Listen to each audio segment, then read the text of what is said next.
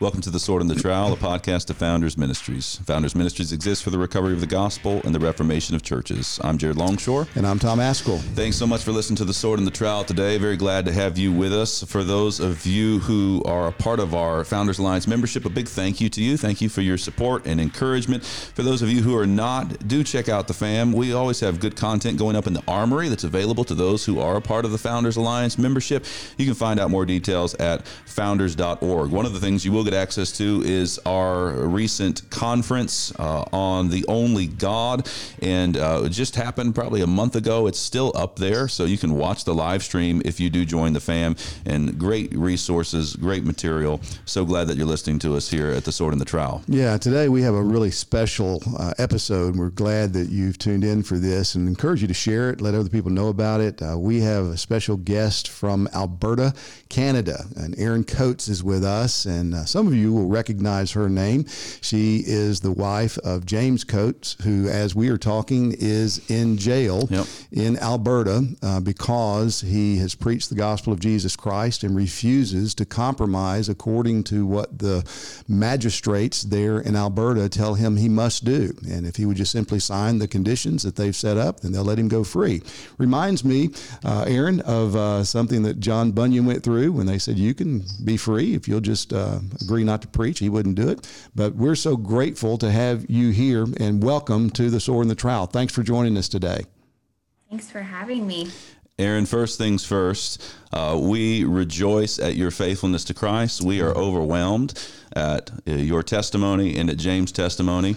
We lament the injustice that has occurred and that is occurring right now. And yet the things that we've seen online that James has already done, his sermons and communications, and then the interviews that you have done, are this remarkable witness to the Lord Jesus Christ and his gospel. So we're a long way from you. We're all the way down here in Southwest Florida. It's actually very hot down here, believe it or not, but our hearts are with you and with your church. We're just overwhelmed. It's remarkable. So we can't imagine all you're going through and what it feels like to have your husband in jail while you have children in a church and so many things that you're dealing with. But it is a glorious, glorious testimony. So we're interceding in prayer for you, sister. We love you. The church down here, Grace Baptist Church, loves you. So glad to have you here. Christians all over the world are benefiting from watching you endure this trial and trust the Lord. So we are so glad to have you with us, and you need to know all of that right up front before we get into the details. Yeah. Thank you for that. Nothing's more important than the glory of the Lord Jesus Christ and his gospel going out. So that's hugely encouraging to me. Amen. Well, before we get into just some of what has unfolded here over the last many weeks and really months, just give us an update a little bit on how are you doing, how are the kids doing, and what's the latest that you've heard from James? I'm exhausted. I've figured out through this trial, I'm not a stress eater. I'm actually the exact opposite of a stress eater. I have to actually be very mindful to keep eating. Sleeping is a little bit difficult, but I'm okay. I love the Lord Jesus, and the cry of my heart has been to love him more. And I know him, but I don't know him fully. And I know that he's brought this into my life because this is the only thing that is going to cause me to know him and love him and obey him more fully and more glorify him. So he's the master surgeon has cut deep, but he knows exactly where to cut and to get rid of anything that is displeasing to him. And I'm already learning so much from this trial, just about my own heart and ways that we can be more effectively serving the city and the community, even deficiencies within the jail that we might be able to help with. So I'm okay. I understand that we're facing this for the glory of God, and he has never not been good to me. And just the very fact that he would save me and allow me union and communion with him just blows my mind. So I hope that this glorifies him. I hope that the gospel is going out.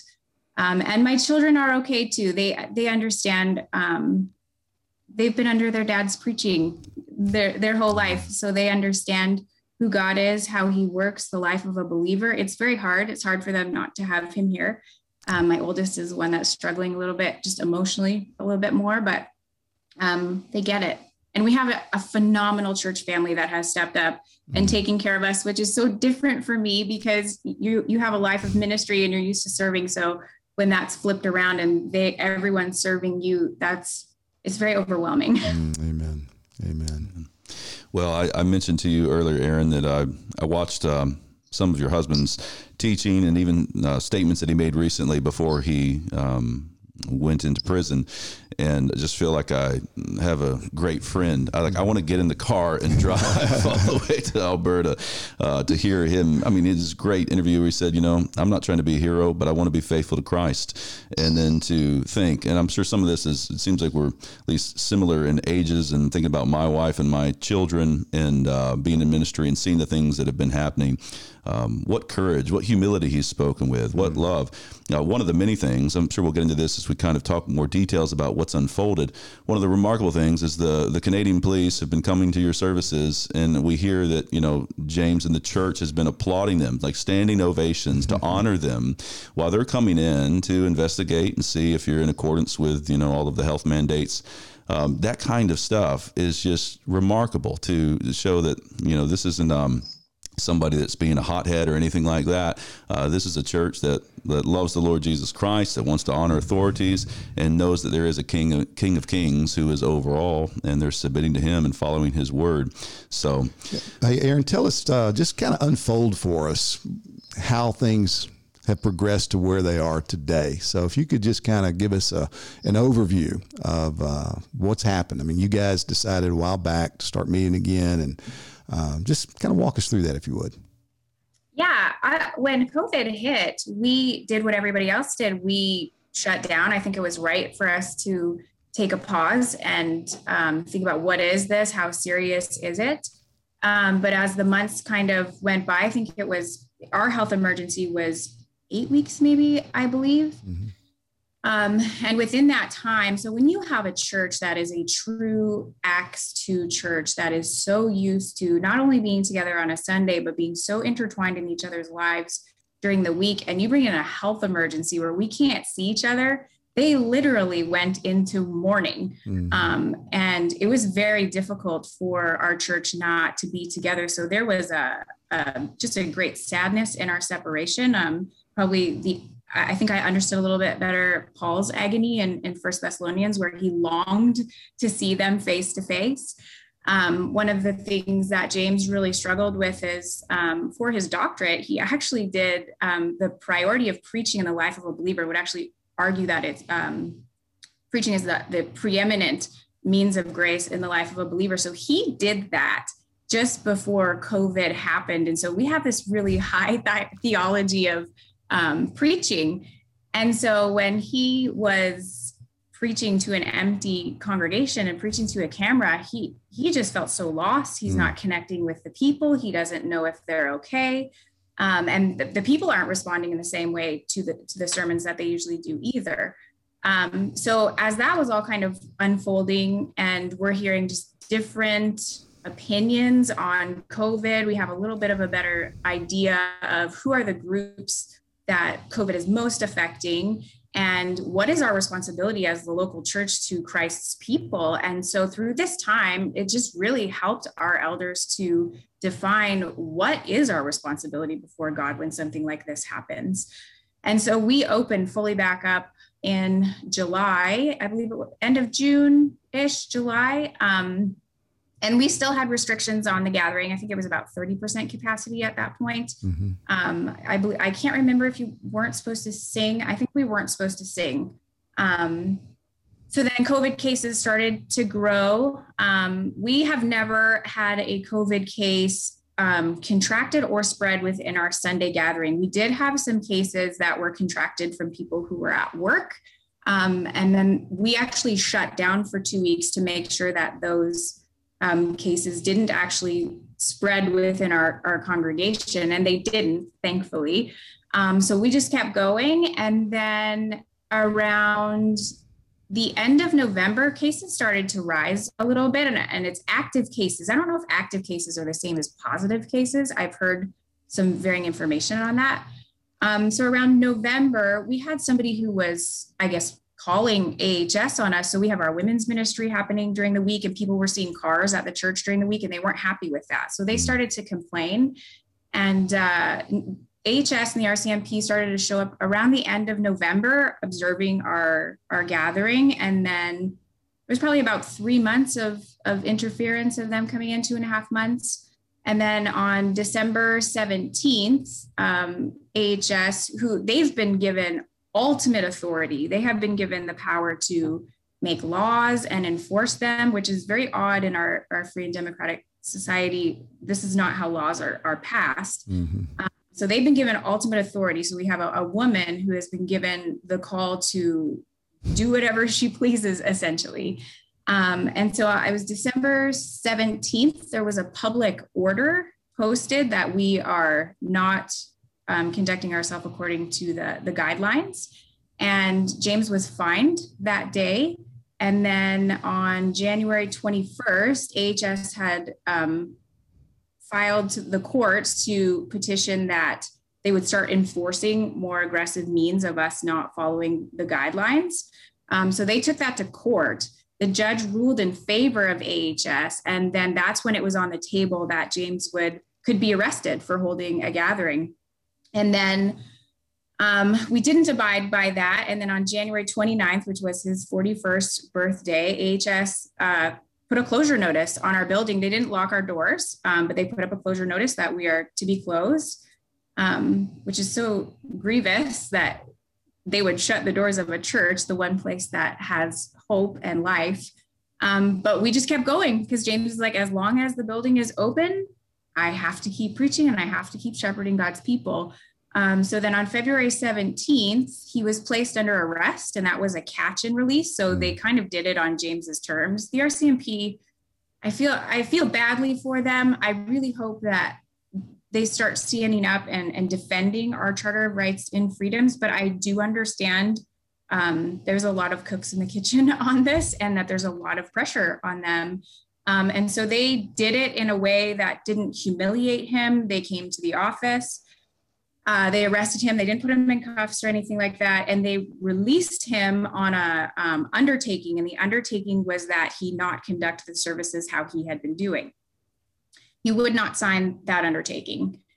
And so the following Sunday, the 14th, we went forward. And that was the day that James preached that sermon. And he knew likely he could be jailed for it. And so the RCMP called after the service and said, I think it was the long weekend, and they said, we want you to turn yourself in on Tuesday morning. So he did that. What was kind of sad for me is I think he thought he might have been released that day. And the justice of the peace, he went before 2 justices of the peace. He was... there wasn't a ruling then. They gave him, the justice of the peace essentially said, I don't want to make a martyr of this man. I wash my hands of it.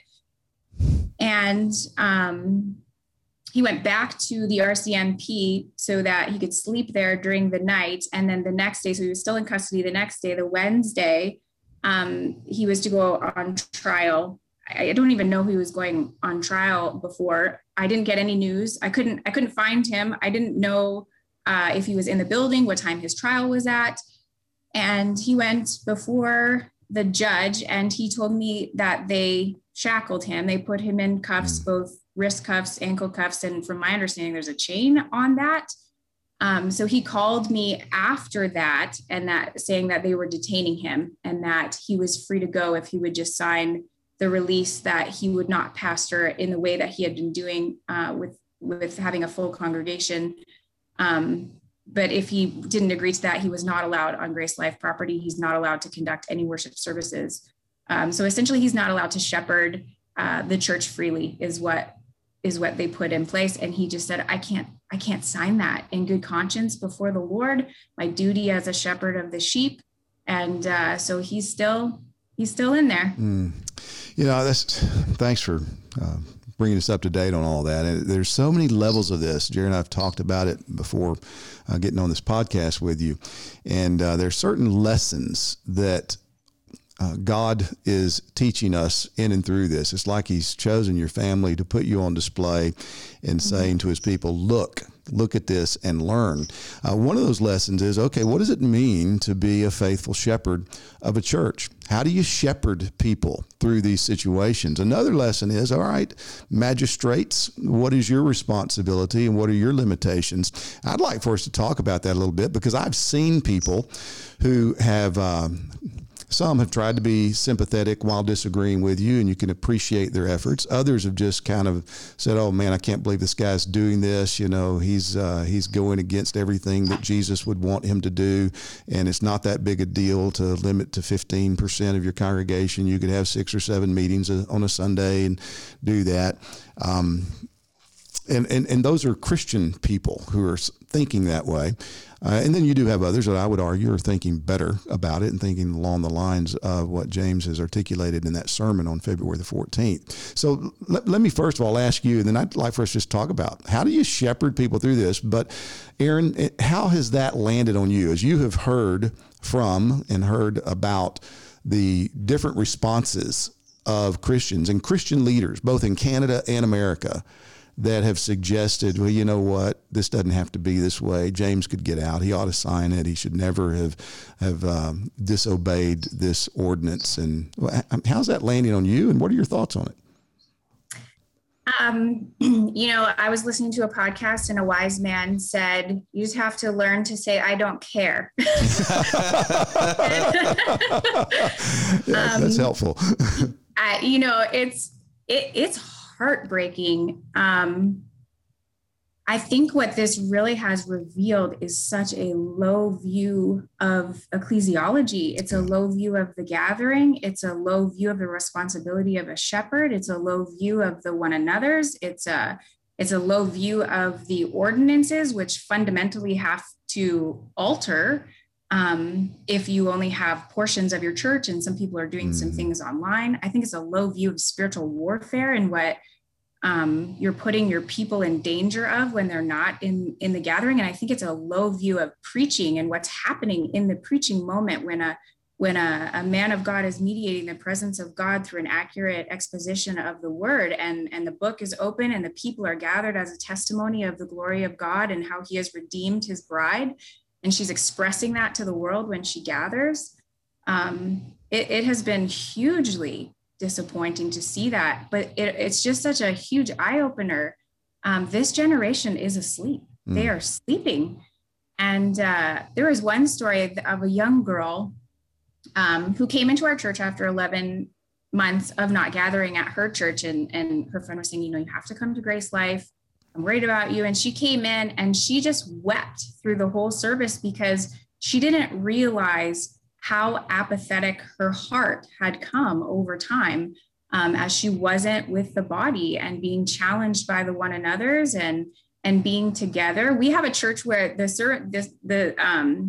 service happens and we're not leaving the building till 4 or 4:30. So we're in there in each other's lives and applying the sermon and what's your life going to look like this week, and praying for one another. So much during the sermon is revealed in your heart as the Holy Spirit just reveals to you through the passage preached what you need to deal with in your heart. So it's very sad.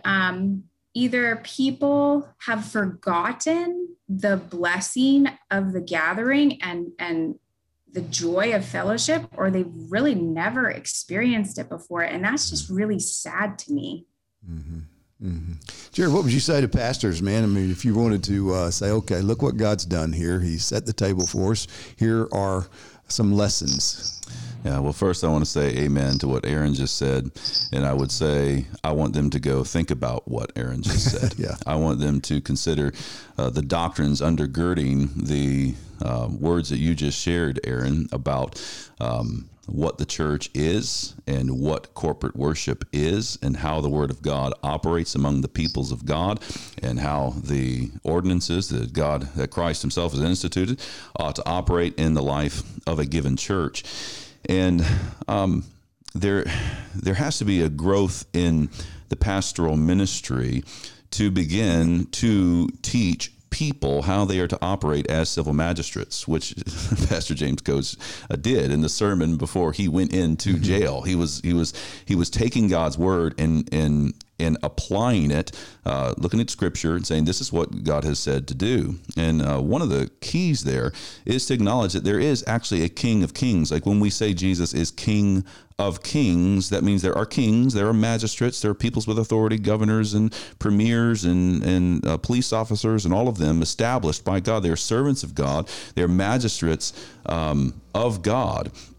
And therefore they have to do what God has told them to do. They have to acknowledge there's this higher authority who's ruling over the kingdoms of men, as we hear about in the Old Testament. So when you look at this situation, I tried to do some research, Erin, and I might have some of these things wrong, but it sounds like a lot of it stems from the Public Health Act of some sort, which is the legislative body of Alberta established that gives the chief medical officer, I believe health officer, whose name is Dina, she basically has all authority to do like whatever she wants to do in the case, according to her opinion, which the act itself, the legislative body, has granted her to do in the case of a public health emergency. And if you go and look at that act, it's interesting, definitions up front. The public health emergency is defined as an illness. That's it. It's like the presence of an illness. And you say, well, that's a whole lot of authority, one person to start to do whatever she deems wise to do to slow the spread of an illness. And pastors actually need to be involved and say, hey, I don't think that's a great act. And I don't think that we should be establishing legislators that are going to put such an act in place. And then I don't think that Dina's decree, I think we would call it a direct mandate or an executive order of some sort, hers, the third whereas, she cites that act. Whereas this act gives me authority to do whatever I basically want to do to slow the spread of an illness. I think the illness is 1,818 people I saw that have died over maybe the last year in Alberta. There's 4.5 million Albertans. I think it's around 0.04%. Don't quote me on that. Check my numbers. But it's a remarkably low number of people that have died. And it's significant when anybody dies, but you have to have magistrates that are thinking, what is my duty before God? And the pastors actually need to teach on that. They need to address that. And you need to address it all the way down to the level of police officers. Yeah. And what does it mean to serve as a police officer and know that there's a God in heaven, there's a King of Kings. So if I am asked to do something that is unjust, well, I totally understand submission to authority. You want to submit to earthly authorities. There's also heavenly authority that pertains to what's going on in this situation. And pastors need to teach the Word of God patiently and exhort and encourage. Yeah, and I would go a little bit further than even that, not just say, hey, this may not be a good idea, but say, hey, this is unjust. To tell a woman or to give any person in government the authority to transform a way of life because of an illness, that is unjust. That is not the government's purview. According to her opinion, whatever she deems. Yeah, that act was so crazy. One of the things I've appreciated about James, I look forward to meeting him again, just listening to that last sermon especially, and other things that he has publicly commented on. This sense of real kinship with him, but he was actually instructing magistrates in Romans 13. And of course, we've heard Romans 13 pulled out and misused over this last year, that whatever the government says, you got to do because Romans 13. And it's as if nobody's ever read Romans 13. It says that the civil authorities are the servants of God. They're God's deacons. They're appointed by God. And again, we're going to link to that sermon. It is so clear, so good. But one of the things that I've heard you talk about, and I think I read as well, is that it's a Royal Canadian Mounted Police. Is that right? Do they still ride horses, or is that just kind of something that's carried over? Just for ceremonies, they will wear their red attire with the horses, but no, they look like normal cops. Yeah. Well, I love that RCMP. But you've had them in your services, and I mean, can you talk about any impact on them that you've witnessed, or conversations that have been hopeful with some of those who are serving at the very ground level as civil magistrates? I know they don't like what's happening. I mean, I think we had about 6 to 8 officers that actually came in, and then we had 2 officers in the end that really wanted to be the guys that handled the situation, because I don't know if they're afraid somebody else would not be as nice to us, but they said, you know what, you have respected us and we want to respect you. But the important thing is that every time they've come into Grace Life Church, James has preached the gospel to them. So we are praying that their hearts would turn to the Lord through all of this, and would uphold the law of the land as God's ministers of the law. I have received messages from RCMP wives from around Canada saying that their husbands are saying, like, keep going.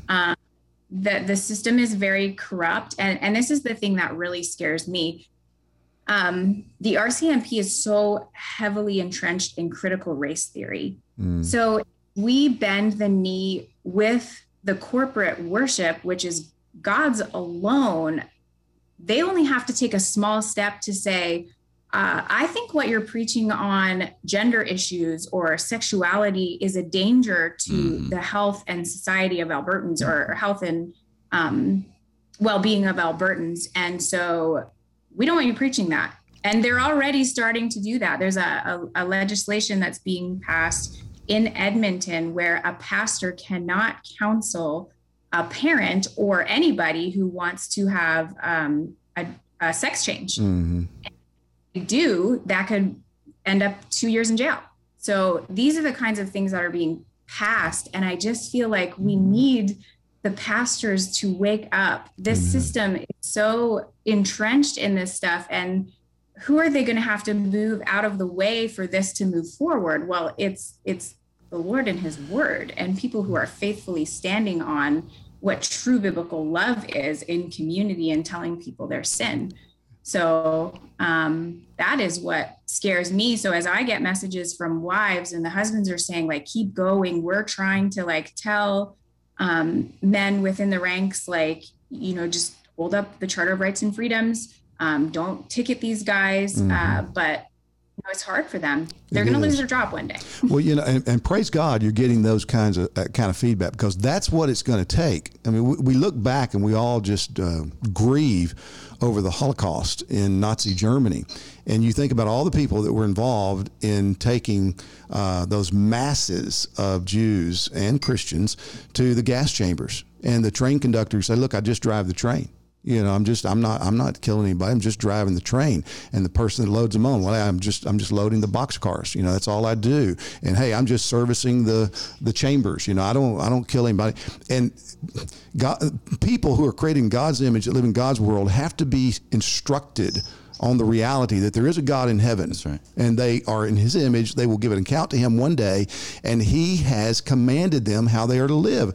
And if churches don't do that, if pastors don't teach that, how in the world are police officers and judges and legislators going to learn that they are accountable to God as his servants? This is what's so powerful about Pastor Coates being in a jail cell right now. It's a moment for everybody to wake up to the fact that we live in a modern secular society where even decent people, like a police officer, is thinking that it's just a disagreement between him and his superior. That's what he really thinks. And as long as it's just a disagreement between him and his superior, well, I don't agree with it, but hey, I've got a boss and maybe I got to put food on the table, and we can all sympathize with kind of that notion. But the thing that's being exposed is that we don't believe that there is a God in heaven who has told us what we are to do and has given orders to civil magistrates about what they are to do, and that goes all the way down to the police officer. That means the police officer is in the position where he has to say, this is not just before God, and I, as a lesser magistrate, as one who's to enforce this, I cannot enforce what you're telling me to do. They really have to grasp that. And this is the beauty of what now, Erin, you are experiencing, James, is you know that there's a God in heaven. You know his word. You know that you are doing what is just and right and suffering persecution for doing so. And there's a relief to it. I thank God. This is so hard. And yet it's testifying to this lost and dying world that there is a God who has told us what we are to do. It's just a remarkably powerful moment. And we pastors really do have to take this. We have secluded ourselves from this. We have not been willing to say, yes, you need to think about what the king has said. And is this just or unjust? You have to come to grips with, does a civil magistrate have this responsibility to protect possibilities that could come about from some kind of health issue by these kind of orders? And of course the answer is no. You can go listen to Pastor James's sermon about that. But it's a glorious moment. It's so hard, and we are sympathetic, Erin, as you endure all this. I have one practical question. I know last I heard there is going to be an appeal from your lawyer to the condition. So trying to address that condition, that they remove that condition so that your husband can get out of jail. Can you give us an update on kind of where that is at now? Sure, I can give you two updates. So Wednesday, his trial date is actually going to be set. Our lawyer has pushed for the earliest date, which is the first week of May, but the Crown is trying to delay till June. And so we have an appeal going through. I'm stepping in for James to do all of the paperwork to have the appeal go through. So we're hoping that will be heard by Friday and that they drop that. Wow. So I want to come back to the sermon February 14th, and Jerry, something you just said about that James mentioned in this message. He said, I need to step back and ask, have I really been thinking about these things the way I should? I need to reevaluate that. Can you tell us, I'm sure you and James must have had conversations about this as you're seeing these things unfold. How did you both come to recognize, wait a minute, we really do need to address this? How did your husband come to the point where he began to say, okay, we've got to take this stand, and I need to start educating congregation and magistrates? We've had so many conversations. James is very well educated just on what's happening politically and economically, both in Canada and the United States. And so he's been just wrestling through this stuff for years. But as COVID happened, I would have to say it's just his responsibility as a shepherd, as you're having to refuse people the gathering, and you're not allowed to do various things. Our work in the community is being hindered. You can't have anybody inside of in the lockdown we're in right now. You're not supposed to have anybody inside of your home. So people are like, well, why do you just do home church? Well, you can't have anybody in your home. So as we're just watching the effects on our people, and then of course, Pastor John MacArthur was taking a stand. So we're obviously watching what he is doing. I think we might have opened a little bit earlier than him, but just as James wrestled through everything and what our government was doing, he just felt like, I need to tell them what their duty is, and I need to tell shepherds what their duty is, and inform our church as to just having a high view of the gathering. Well, one of the things that was so encouraging in that sermon is the fact that he said, I may need to do some reevaluation. And that ought to be true of every pastor. I mean, we ought to always be asking that question, and what can we do better, and what do we need to do differently? And when different circumstances arise, there's no shame in saying, you know what, I've neglected this, and now we need to beef up on this. We got a whole Bible, and none of us has it mastered as we would like to master it. And so, brothers, I would just appeal to you, look, if you are haven't seen these things as clearly, you've been going along, you've been listening to certain voices who told you, but look, Romans 13, do whatever the government says, and now you're realizing, wait a minute, we got a faithful brother who is in prison because he simply refuses to do what the magistrate says because he's convinced that doing so would make him disobedient to God. Go back to those texts, study those verses, listen to the sermon that he preached on February 14th from Romans chapter 13, and open up your own scriptures and pray and ask the Lord to help you. And if you need to make amends and make some changes, fine, do it. I mean, that's the gospel. We can repent and believe. We can get up and start over and do a better job going forward than maybe what you have done thus far. I mean, what pastor has not had to do that? We all have to do that. There's no shame in it. And you will serve your people well, not only by teaching them the things that you are now seeing more clearly, but also modeling for them. What does it look like whenever you come to an awareness that you need to make a course correction in the Christian life? Yeah, the Apostle Paul says in the New Testament that we are to not take part in the fruitless works of darkness, but rather expose them.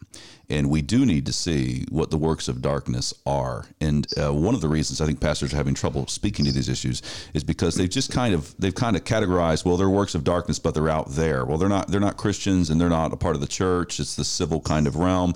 And so we're not going to say anything about it. But you actually have an exhortation from the apostle in the New Testament that you are to expose this work of darkness.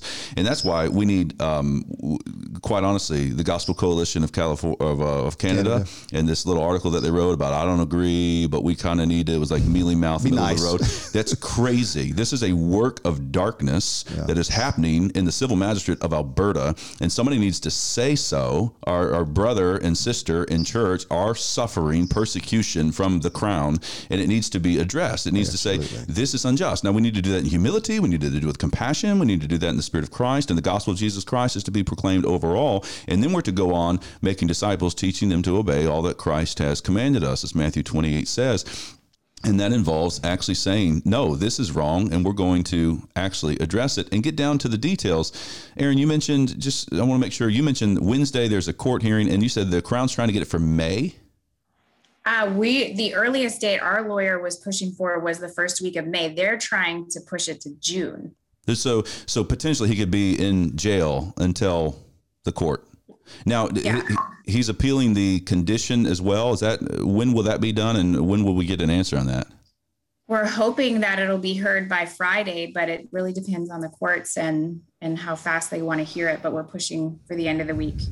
Yeah, well, we want to call attention to this. So we want to rally people in a right and proper way to shine light on this injustice that is happening and to our neighbors in the north. And so I know there's some things going on social media. We'll see what we can do to aid that, and maybe to encourage something even more specific than that in terms of writing letters, or just, again, shining the light on injustice that is taking place in a democratic governmental system that's to our north in Canada. So, Erin, we're so grateful for you and your family. Please communicate to James our prayer for him and to your children as well.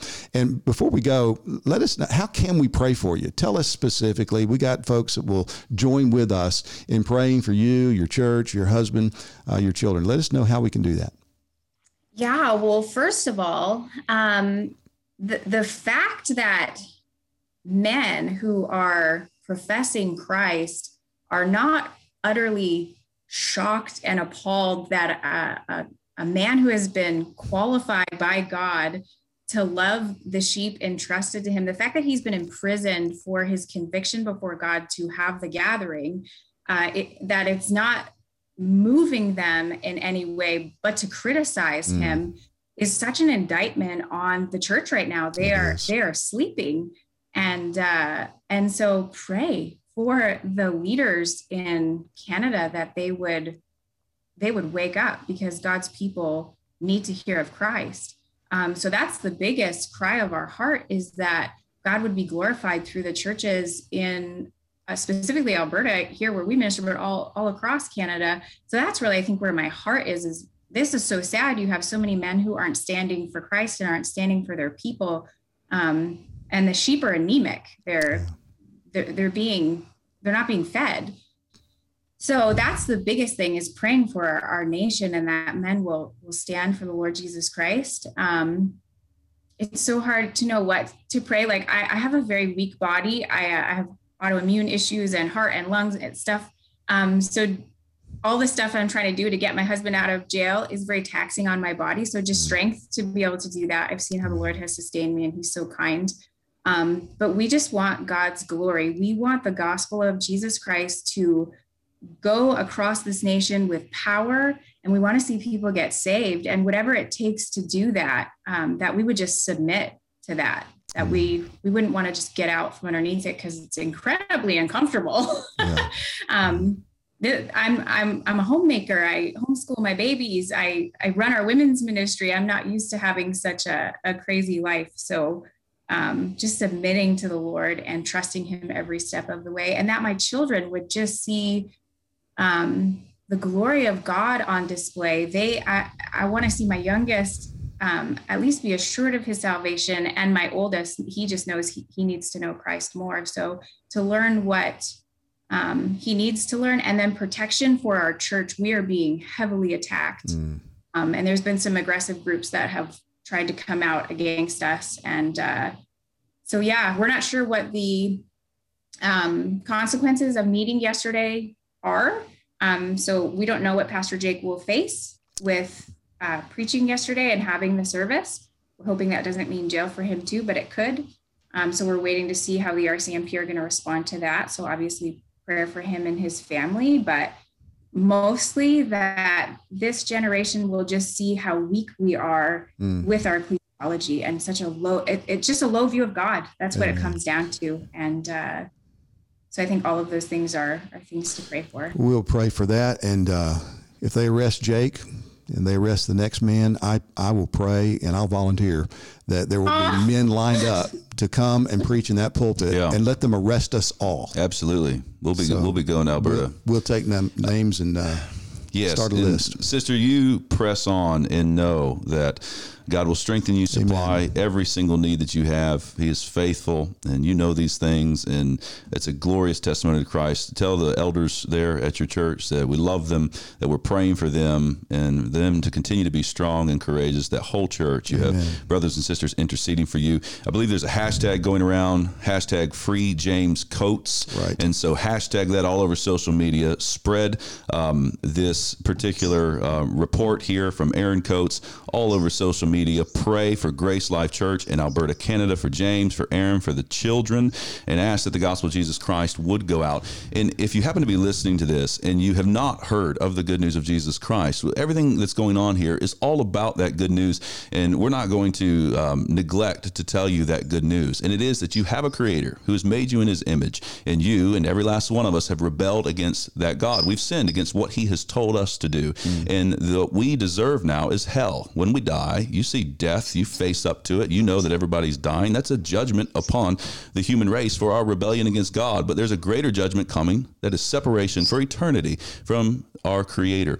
And there is salvation only in the Lord Jesus Christ. You cannot be saved by putting your life together, but Jesus Christ, the very Son of God, was born of the Virgin Mary. He suffered under a tyrant called Pontius Pilate back in his day. He lived a perfectly righteous life according to God's law, the only one who has ever done that. He laid down his life on the cross in the place of sinners and for sinners. This Jesus Christ is risen from the dead. 2,000 years ago, he rose from the dead, and he intercedes now before God the Father above. And all who call upon the name of Christ, who trust him, they will live. They will live forever. They'll be set free, that they can live like Pastor James lives, and how Erin lives, and how Grace Life Church in Alberta. So if you're in Alberta listening to this, believe that good news. If you're in Canada or all around the world, here in the States, trust in the Lord Jesus Christ, and you will be saved. Amen. And if you want more help with that or more information, just contact us. We'll be glad to respond to you and help you in any way we can. Erin, please know your family, the church, the elders, reach out to us. Let us know how we can help. If there's anything that you need that we can supply, we want to, and we certainly want to stay current with what's going on, and you're in our prayers, and we thank God for you. Thank you for being with us today. Thank you. I thank God for you guys.